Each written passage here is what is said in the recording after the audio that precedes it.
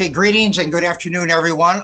This is Dr. Bob Marks from University of Miami School of Medicine, retired.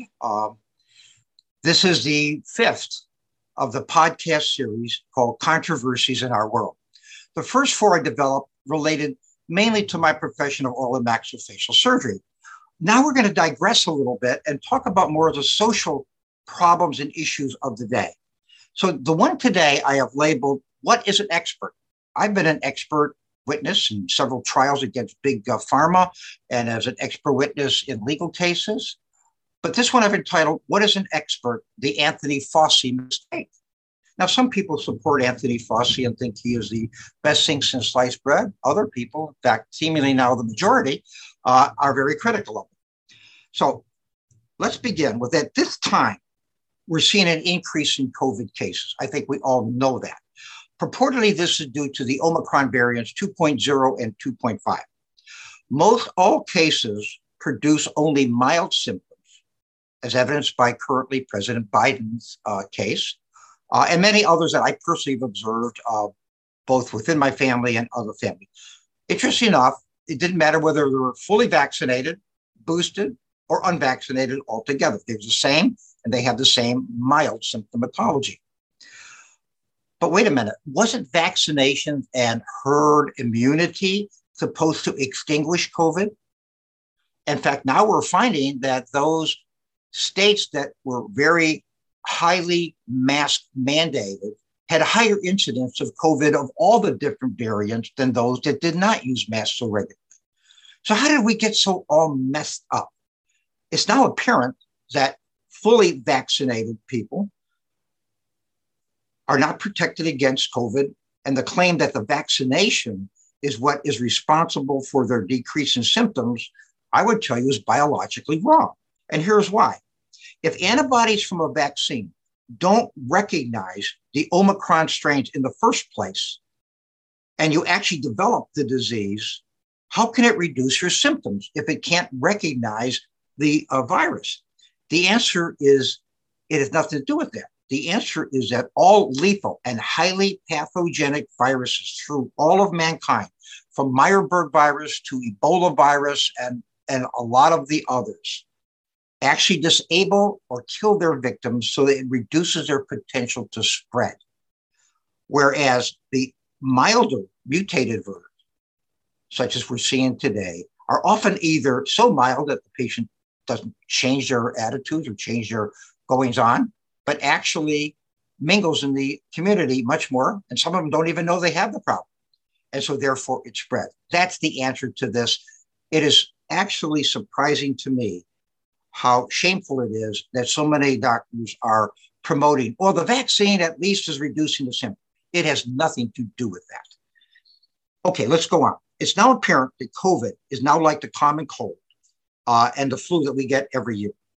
It's a seasonal happening, or maybe a yearly happening, and most cases are only an annoyance with only mild symptoms. So why didn't we anticipate this? And where is Dr. Anthony Fauci during all of this? Now, why did Anthony Fauci's team get so many things so horribly wrong? That will be the center point that I'll make throughout the rest of this podcast. They got things wrong, such as the original origin of the virus, denying that it was from China. They denied that it could be passed from human to human. We found out, obviously, that it can. They were ambivalent about the mask efficacy. Turned out the mask was not terribly efficacious. And that herd immunity would extinguish it. They were wrong about that. They dismissed therapeutics, yet now therapeutics seem to be one of the better answers, and President Biden is currently under some therapeutics. And they over-relied on a hurriedly prepared group of vaccines that caused more complications than our press has admitted to. And I'm fully vaccinated myself, and I've been boosted. I had no complications. So the simple answer is that both President Trump and President Biden appointed him and Birx as experts. Remember Dr. Birx? They were experts on a disease that was not even known 3 months before they were labeled as an expert in it. How could they possibly be experts on something that was unknown 3 months prior to their appointment? No one was an expert at that time, including them. So the underlying mistake is that Dr. Fauci himself is a virologist. He's not a treating physician. And Dr. Birx, who was once a treating physician, became an epidemiologist in her appointments and was not a treating physician anymore.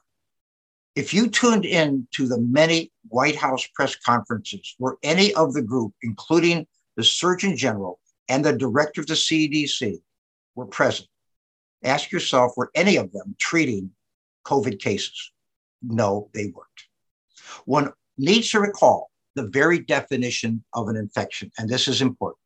That definition is the invasion of the body by microorganisms and the body's reaction to them.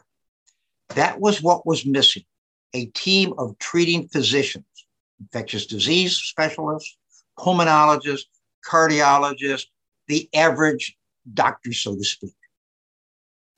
They could understand the body's reaction. Laboratory rats like Fauci and political people, like even the Surgeon General, out of the mainstream, couldn't really understand that part of the equation of an infectious disease. There were plenty of good people around. I would point out, and I have no interest personally or to support Dr. Mark Siegel from NYU. He was treating COVID patients all along and was correct in his interviews every step of the way.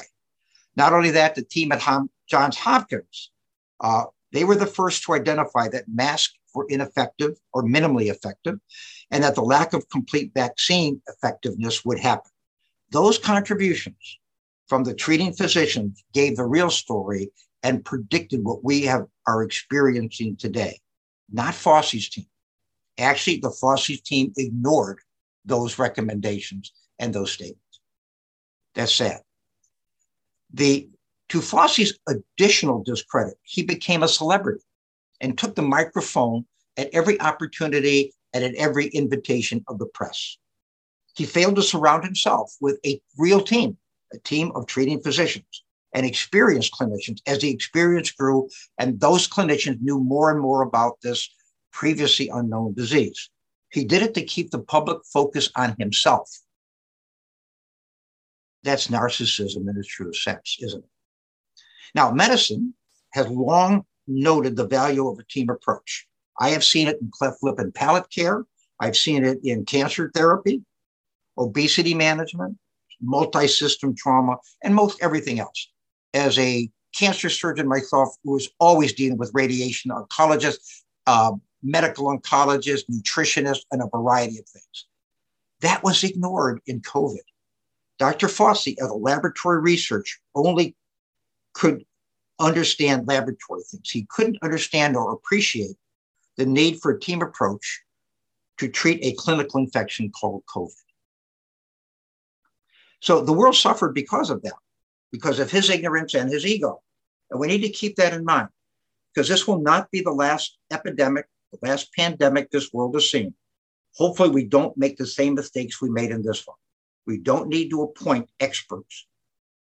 We need to appoint teams that are not experts at first, but become experts through the course of trial and error, through the course of being cautious with their predictions, and through the course of learning as they go. I hope we don't repeat it. The next pandemic will depend on such of an approach. With that, I will conclude this particular podcast. I hope it's been some learning experience for you, and I produced some facts that you should think about as you make your conclusions going forward. I'll sign off for now. This is Dr. Robert Marks, concluding podcast number 5.